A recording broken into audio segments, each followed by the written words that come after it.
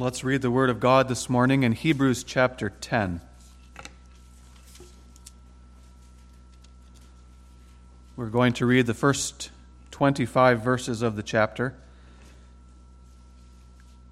In this part of the epistle, the apostle begins to transition from the primarily doctrinal part into the primarily practical part of the epistle. And we'll see that as he starts to issue exhortations, and especially the exhortation regarding prayer. Hebrews 10. For the law, having a shadow of good things to come, and not the very image of the things, can never, with those sacrifices which they offered year by year, continually make the comers thereunto perfect. For then, would they not have ceased to be offered? Because that the worshippers once purged should have had no more conscience of sins.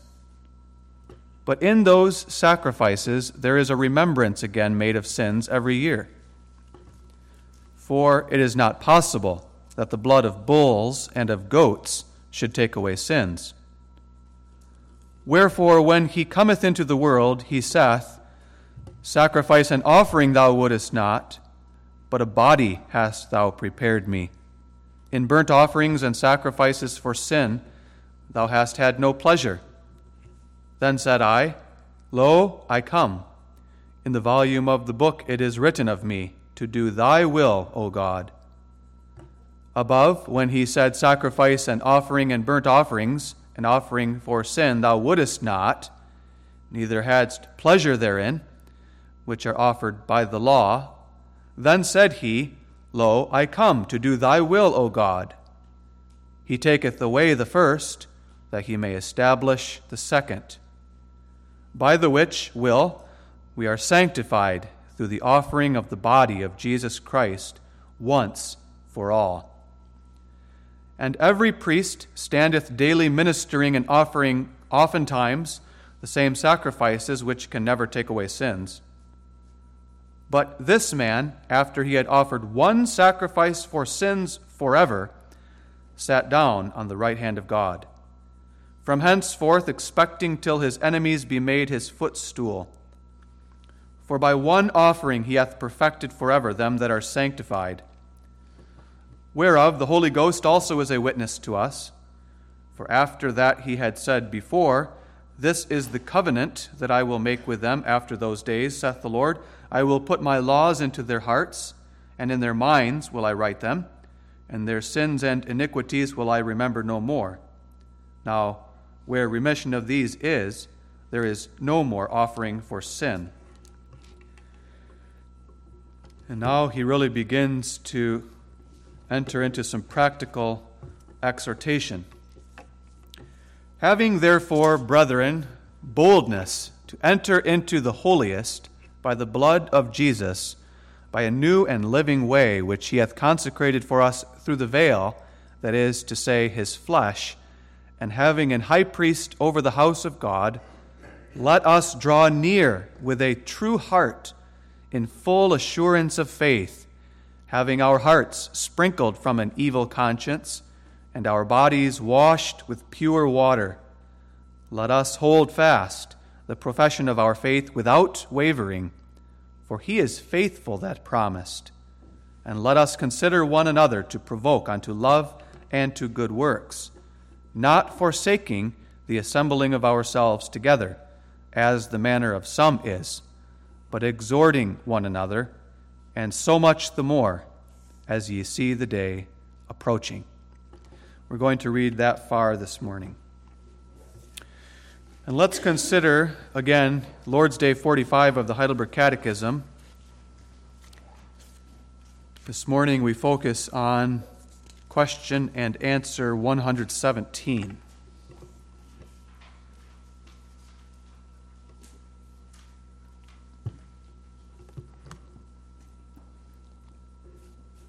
What are the requisites of that prayer which is acceptable to God and which he will hear?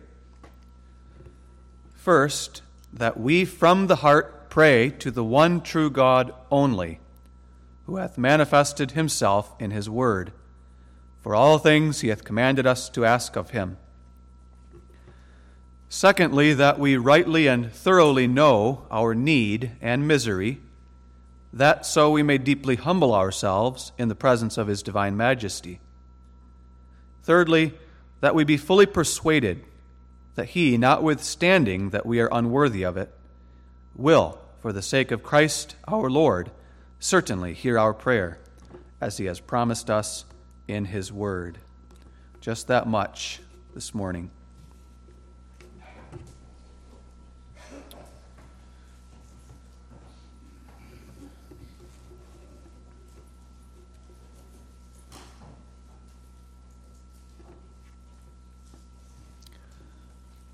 Beloved in the Lord Jesus Christ, as we saw last Sunday, and as we heard this morning in that exhortation of the apostle, let us draw near with a true heart in full assurance of faith, by which he means to say, let us draw near to God in prayer.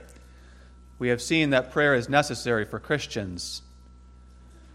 And last time we saw that prayer is necessary for Christians, first of all, because it is the chief part of our thankfulness that God requires of us as his children.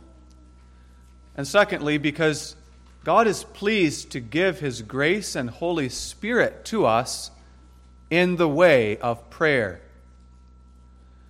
That leads us this morning to the question, what then are God's requirements for prayer? What does God require of us, his children, when it comes to prayer? When we pray to him, how would God have us to pray? The question of the Catechism is, what are the requisites or the requirements of that prayer which is acceptable to God and which he will hear? Now, from a certain point of view, when you hear that question, you think, well, doesn't God hear every prayer? And of course, that's true. To a certain point of view, that's true. It's somewhat like the difference between hearing and listening. We all know that a mother hears lots of requests from her children. Her children bring requests to her. She hears every request, that is, if it enters into her ears. But she doesn't listen to all of them. She ignores many of them. She doesn't grant all of them. And then she will grant certain of them. God hears every single prayer that is offered on the face of the earth. Every prayer that has ever been offered by any person at any time and in any religion, he hears. As the Lord says in Matthew 12, verse 36, every idle word that men shall speak, they shall give account thereof in the day of judgment. Every single little word, including every single prayer that has ever been spoken, God hears. But is God pleased with every single prayer? Will God listen to every prayer? Will he grant every prayer? The answer to that, of course, is no, certainly not. In fact, there are many prayers that are made that are an abomination to God. There are many prayers that God hates. But when I say that this morning to you, as a congregation of believers in Jesus Christ, that ought not to frighten us, and that ought not to discourage us in our prayer life. And I say that because of what we read in Hebrews chapter 10. God has sent his Son into this world. The Lord Jesus Christ has come and shed his blood on the cross for us, and then ascended to the right hand of God, and that's where he sits, in order to make a new and living way through the veil, that is to say, through his own flesh, into the Holy of Holies, into the most holy place. Christ, whom we serve, whom we love, whom we trust, has made a way for us to pray. And that's why the apostle says, Having boldness, therefore, having boldness, not fear, not doubt, but boldness, let us draw near, because that's what prayer is, drawing near to God, drawing into the presence of God by faith. And let us draw near in full assurance of faith. Let's consider God's requirements for prayer this morning. Notice, first of all, God requires that we pray from the heart to Him alone. Secondly, that we pray in deep humility before Him. And thirdly, that we pray with full assurance in Christ. The first thing that God requires when it comes to prayer is really nothing other than the first commandment of the law. God says to us, "Thou shalt have no other gods before me." And now the Catechism teaches us that when it comes to prayer, God requires that we pray to Him alone and to no one else, and that we pray to Him from the heart. So notice, first of all, this means we are to pray to God alone by faith in Him as the only true God. Consider Hebrews 11, verse 6, the next chapter. But without faith it is impossible to please Him. For he that cometh to God in prayer must believe that He is, and that He is a rewarder of them that diligently seek Him. Those who do not believe in God as the one true God cannot come to Him and please Him with their prayers. Only those who believe that He is, and that He is a rewarder of those who diligently seek Him. This morning I want to warn us, not because I believe that there's a danger that I have noticed in our midst, but because it's a grave danger in our society today. I want to warn you and me of this modern idea that people of all religions pray to the same God. That's a very prevalent idea in our world today. That every single person who folds his hands and closes his eyes and utters words of prayer is praying to the same person, to the same being, to the same God. And that God is pleased with those prayers. That's not true.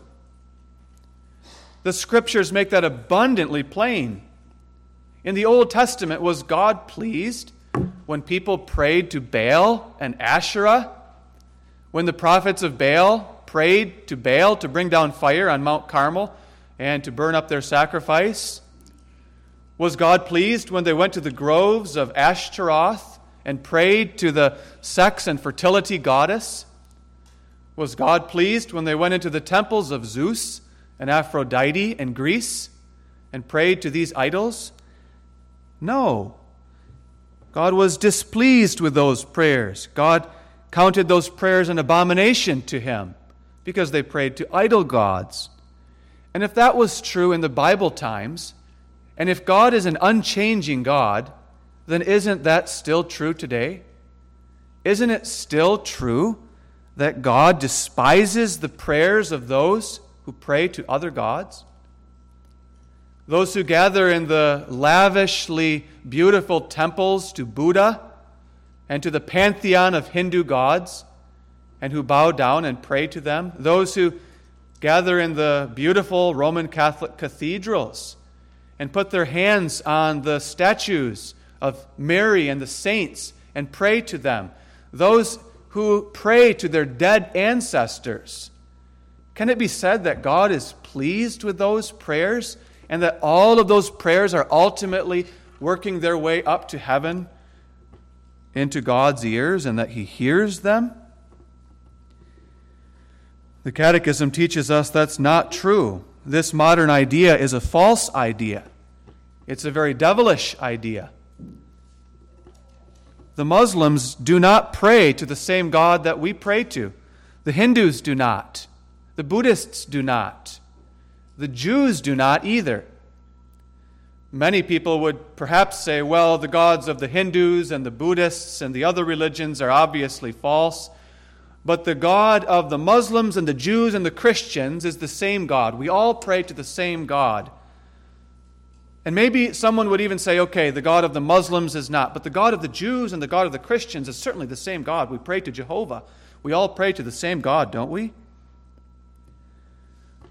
But the Jews reveal that they do not pray to the same God that we do by this fact that when this God came into the world, when Jehovah, in the person of his Son, took on human flesh in our Lord Jesus Christ and lived and walked on this earth, the Jews rejected him.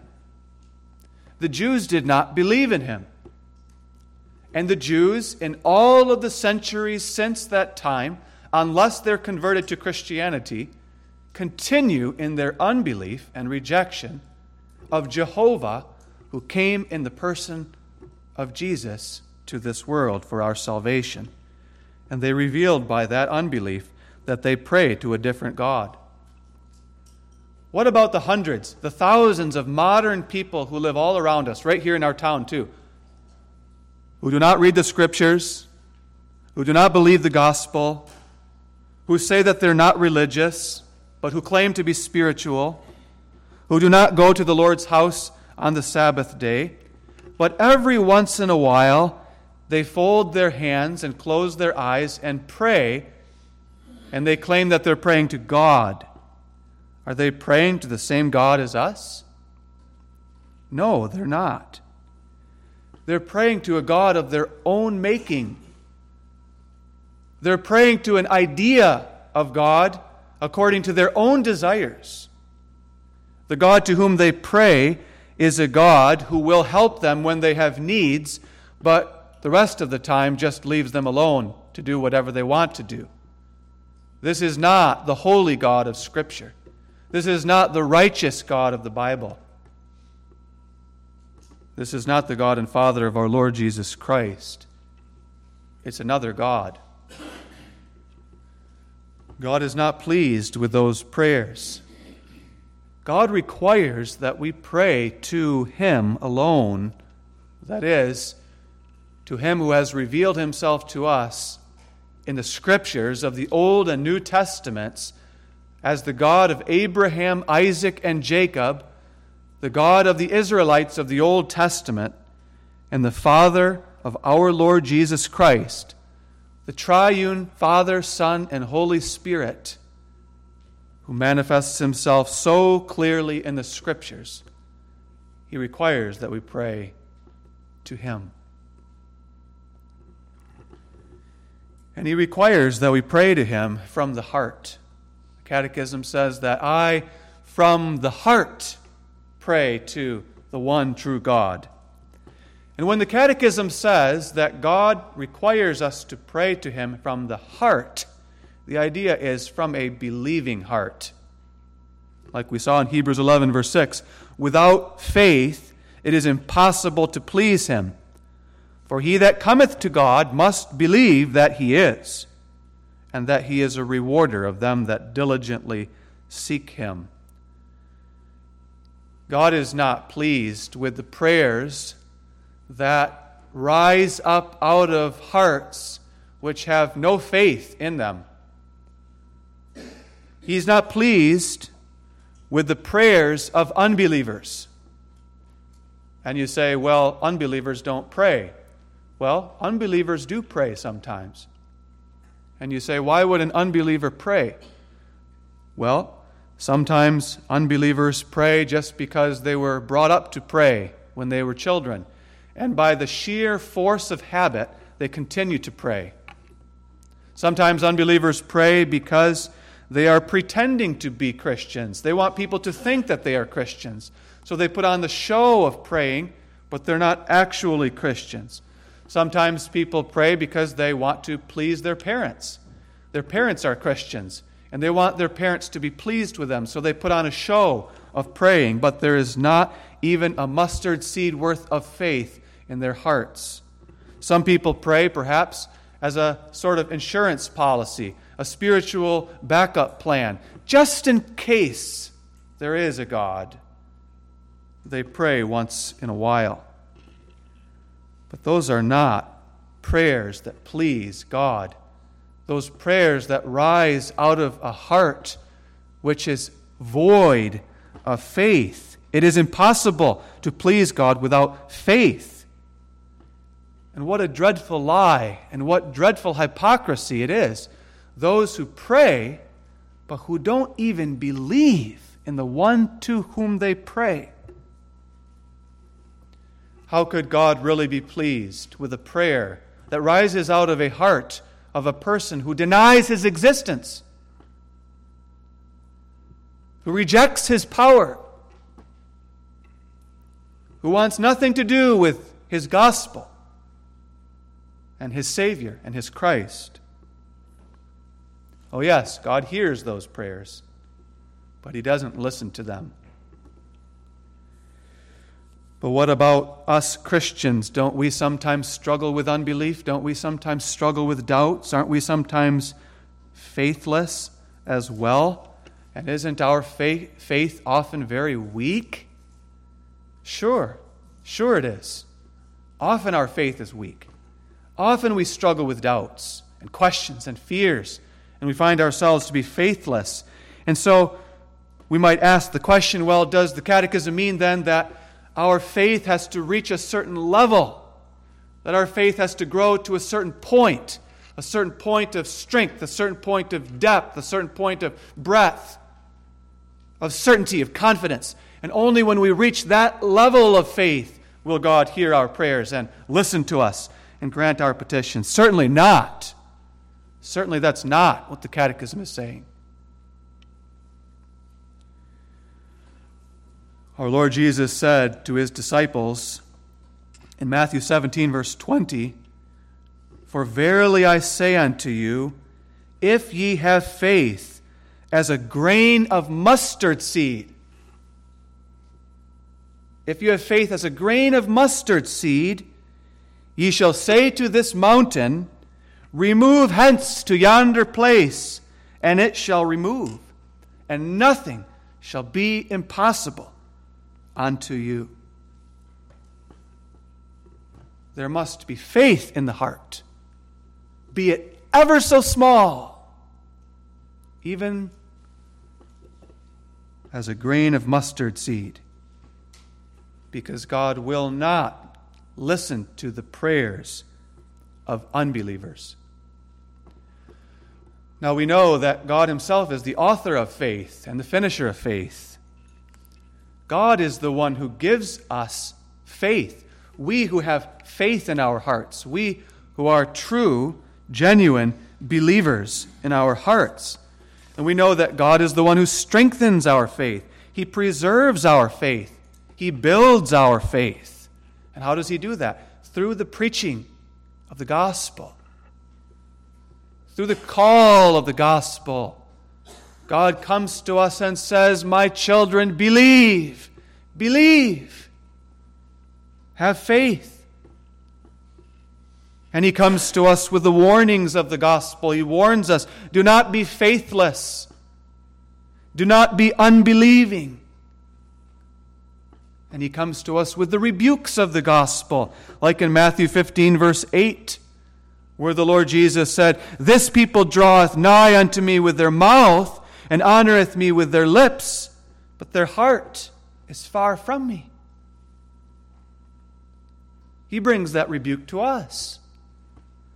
And it's through those warnings, through those rebukes, through that preaching, that our gracious Heavenly Father builds up our faith. And as He builds up our faith, as He brings us to repentance for our unbelief, we grow in our prayer life as well. As we grow in faith, we grow in prayer, and it's all the work of God in us and through us. God requires that we pray to Him alone from a believing heart for all things He has commanded us to ask of Him. The Catechism there teaches us, and the Scriptures teach us, God does not hear the prayers of those who ask for the things which they desire that He has not commanded us to ask, that He has not permitted us to ask for.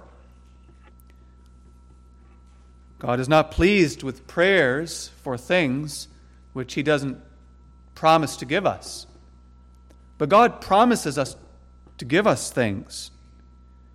And those are primarily spiritual things. We're going to see as we look through the 6 petitions of the Lord's Prayer that there are physical things. There's one petition for earthly physical things, and that's for something very simple and very basic, daily bread. We're permitted to ask for that, and God promises to give it to us. The rest of the petitions are for spiritual things. And as Jesus said, ask and you will receive, just as a child asks his father for bread, and his father will certainly give it to him, so those who ask for the Holy Spirit, God will surely give it to them. We saw that last time, and we'll see that as we look through each of the petitions. So that, in the first place, is what God requires when it comes to prayer. That's what He calls us as His children to when we pray. In the second place, the Catechism teaches us that when we pray, God requires us that we rightly and thoroughly know our need and misery, so that we may deeply humble ourselves in the presence of His divine majesty. In short, God hates the prayers of the proud, but He inclines His ear to the prayers of the humble. Psalm 10, verse 17, Lord, Thou hast heard the desire of the humble. Thou wilt prepare their heart.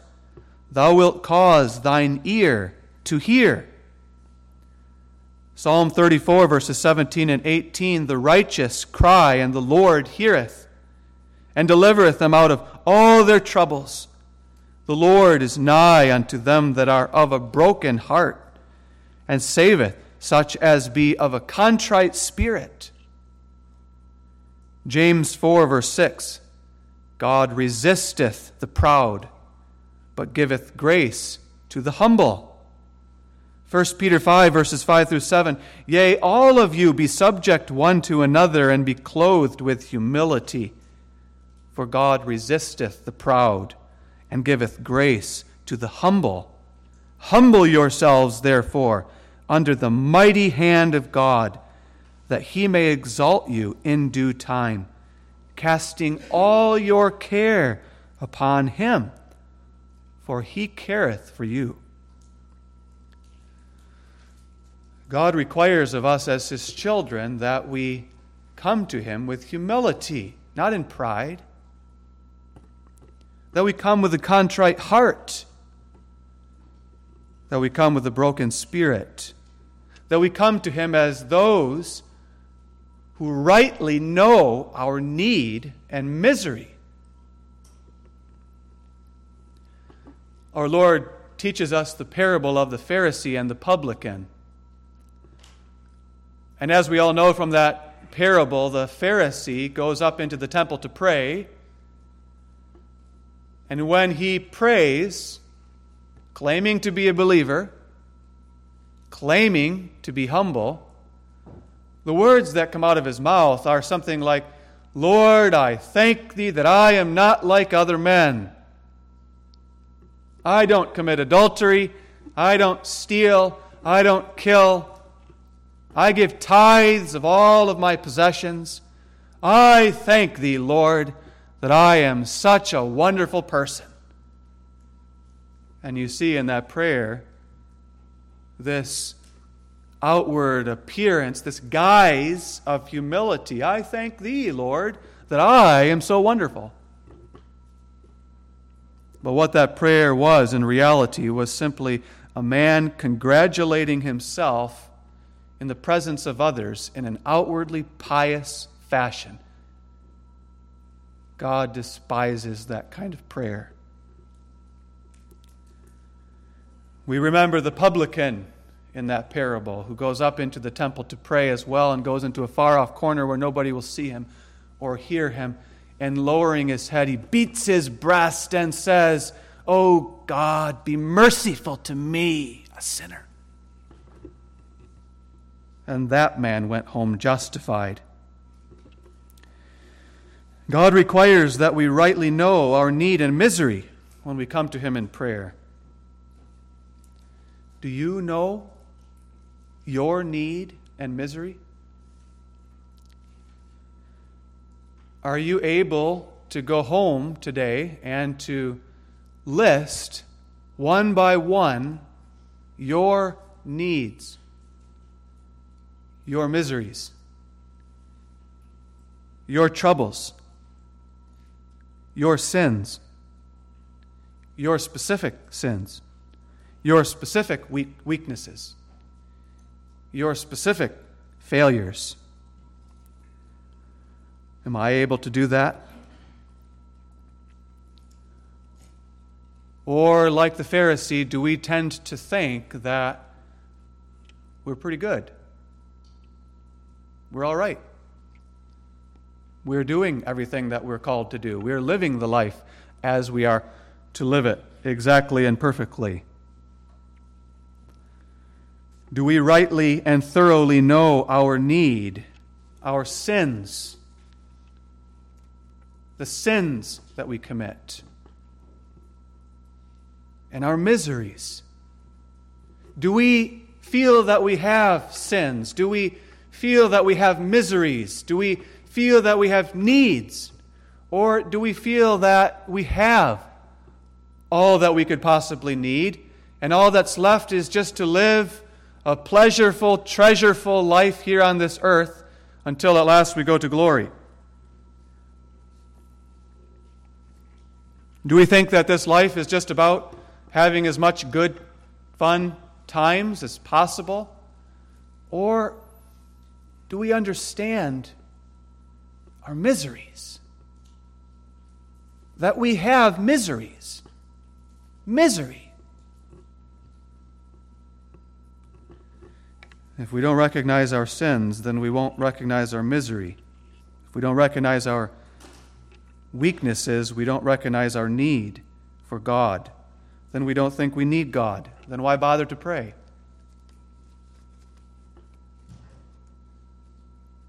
But when we come to rightly and thoroughly know our needs, our sins, our miseries, we humble ourselves.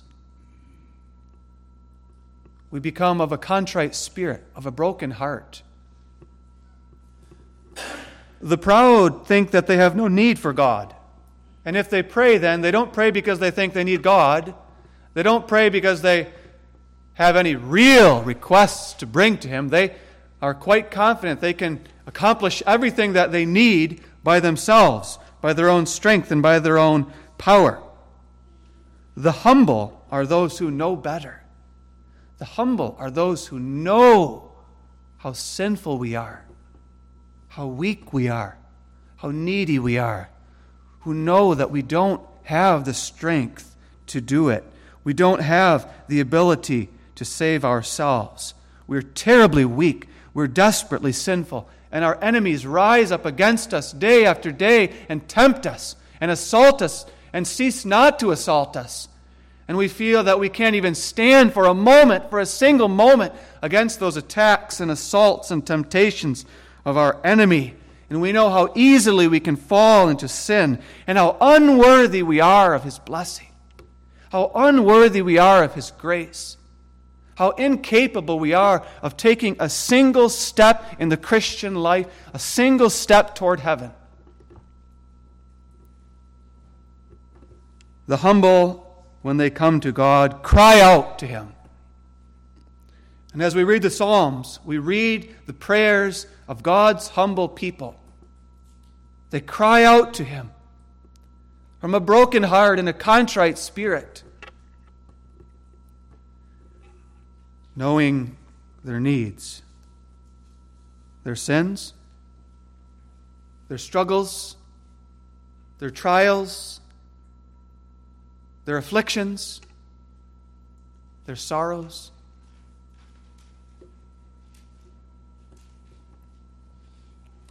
The humble come to God and cry out, "Oh God, I am so weak. I'm so sinful. I cannot save myself. I cannot pull myself up. I cannot do what is right. I cannot overcome these sins. Be merciful to me. Be merciful, O God. Be merciful. Hear my prayer. Incline thine ear to thy servant." But are we not sometimes proud like the Pharisee? And do we not often feel that we are quite self-sufficient? Of course. Does the Catechism then mean to say that we have to reach a certain level of humility before God will hear our prayers? No. That's not what the Catechism is saying. But the Catechism is saying that those who have no faith in their hearts, which are the same who come to God in terrible, dreadful pride, He will not hear. He only hears the prayers of believers, of His children, those in whom He works faith and those in whom He works humility. God gives humility to His children. You know, humility is almost of the essence of faith. If you think of what faith is renouncing myself and trusting in God. Faith is saying, I don't have the strength. I don't have the ability. I can't do it. I can't. God can, and I look to Him. I trust in Him. I rely upon Him. That's humility. Admitting that I can't. The proud won't admit that I can't. And that's sometimes us too. By the grace of God who works faith in our hearts, we do admit, I can't. I need Thee, Lord. I need Thee. For the preaching of His gospel.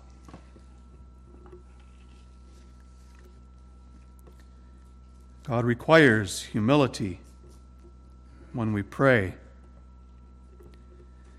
And that includes not only personal humility, but also national humility, denominational humility, and every other kind of humility.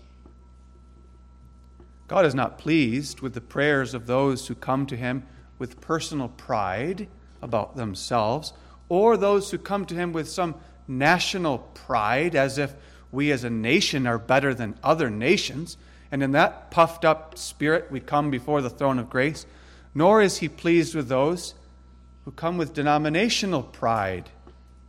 We think that our denomination is better than every other denomination, that we are the best, we are the purest, we are the greatest, that we have no need of reformation, that we have no need of correction, that we have no need of growth, that we will never fall.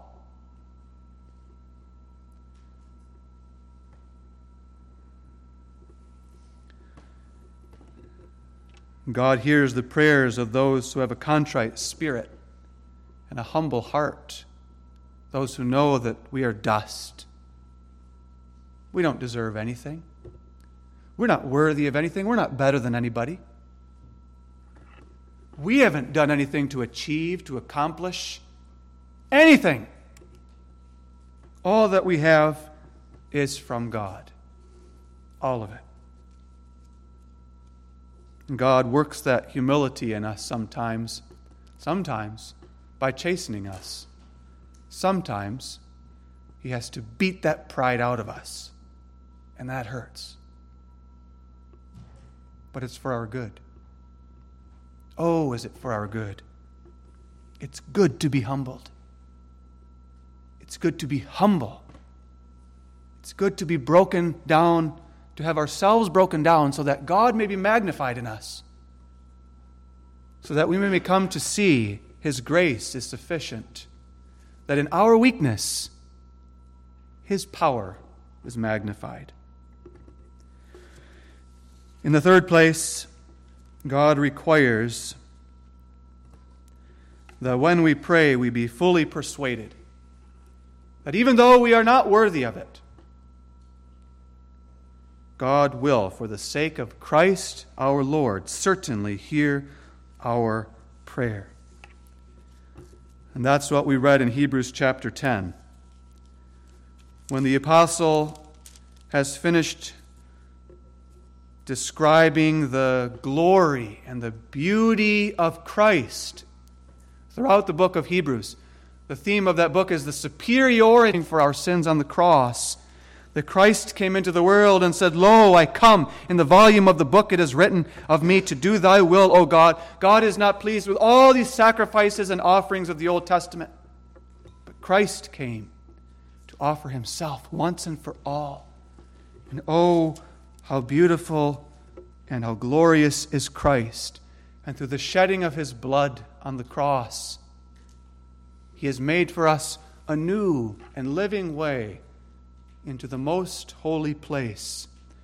There, the apostle calls to mind that vivid imagery of the Old Testament, the temple, which had the holy place and the most holy place, and only the priests could go into the temple, and only the high priest could go into the most holy place through the veil.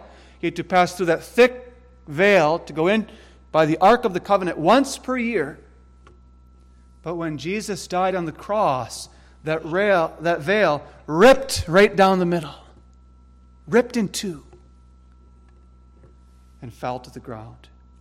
And there the way was opened into the most holy place, into the throne room of God, right into his presence.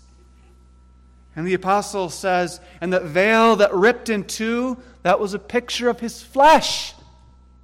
His flesh that was ripped and torn and broken on the cross.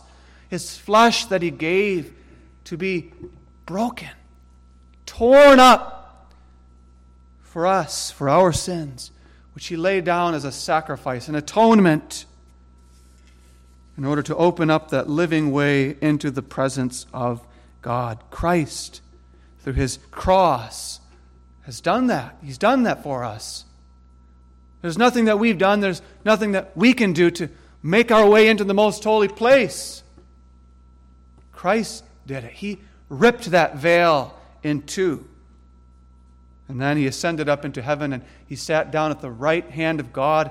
And so the apostle says, therefore, having boldness, let us come. Having boldness, verse 19, let us enter into the holiest by the blood of Jesus, by a new and living way, which he hath consecrated for us through the veil, through his flesh. And having an high priest over the house of God, sitting there at the right hand of God, let us draw near with a true heart in full assurance of faith, having our hearts sprinkled with from an evil conscience, and our bodies washed with pure water. We draw near. God requires us to draw near. He exhorts us to draw near with full assurance of faith. When we say humility, we don't mean shyness. When we say humility, we don't mean timidity or uncertainty. Humility, broken, contrite, and boldness, confidence. We enter in, we draw near with boldness. And that boldness is in Christ. It's a confidence in Christ. Any other boldness is pride and arrogance and haughtiness.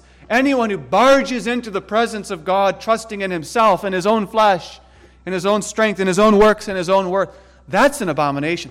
But those who enter, who step, who walk boldly into the presence of God in the name and for God in the gospel gives us the confidence to pray in the name of Jesus Christ.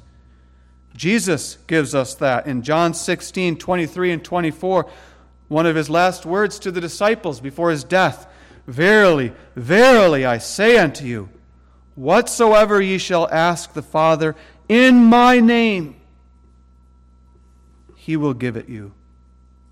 Ask, ask, and ye shall receive, that your joy may be full. We must not come into the presence of God with a sense and an attitude of entitlement, with a sense and an attitude of self-confidence, with a natural assertiveness and boldness. But we must come into the presence of God with boldness because of Christ.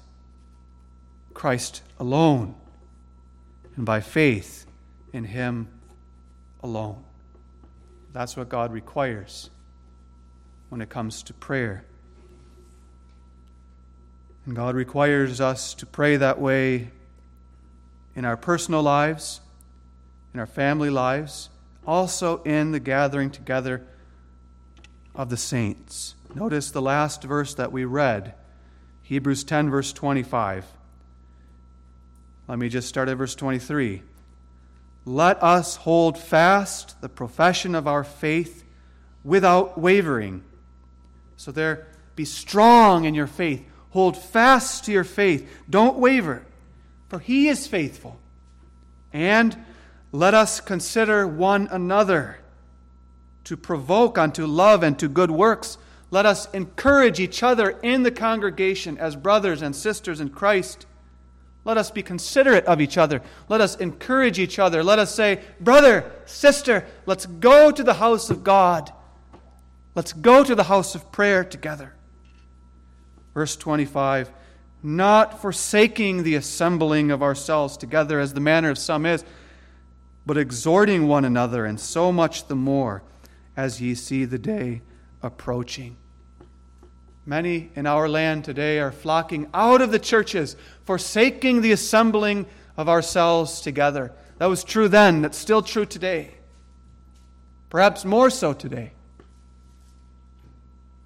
People who once prayed, pray no more. People who once went to church, go to church no more.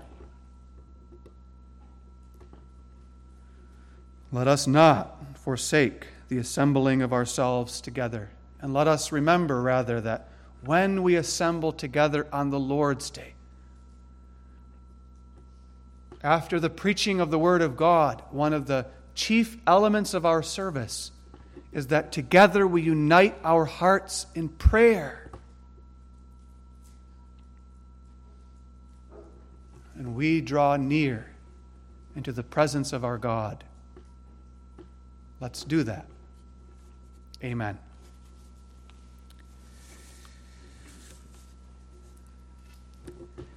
Our Father, which art in heaven, we give Thee thanks for the gift of prayer.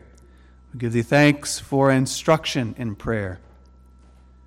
We thank Thee for exhortations and teaching in regard to how we ought to pray. We thank Thee for the Lord Jesus Christ, who through the shedding of His precious blood has made a new and living way into the presence of the Most Holy. Grant, Father, that we might grow in prayer, as we grow in faith, as we grow in humility, as we grow in boldness. Grant that we might love to pray, that we might pray without ceasing, that we might pray with fervency, that we might love that time in which, in our private lives, in our congregational life, we have the privilege to bow our knees, fold our hands, and enter into Thy presence, to pour out our hearts to Thee, and to hear, to know that Thou dost hear us, and Thou dost answer us, and that Thou wilt grant unto us all that we pray for in faith, those things which Thou dost command us to ask. Give us Thy grace and Holy Spirit, and send us home this day like the publican, justified, having the confidence that we are right with Thee. In Jesus' name we pray. Amen.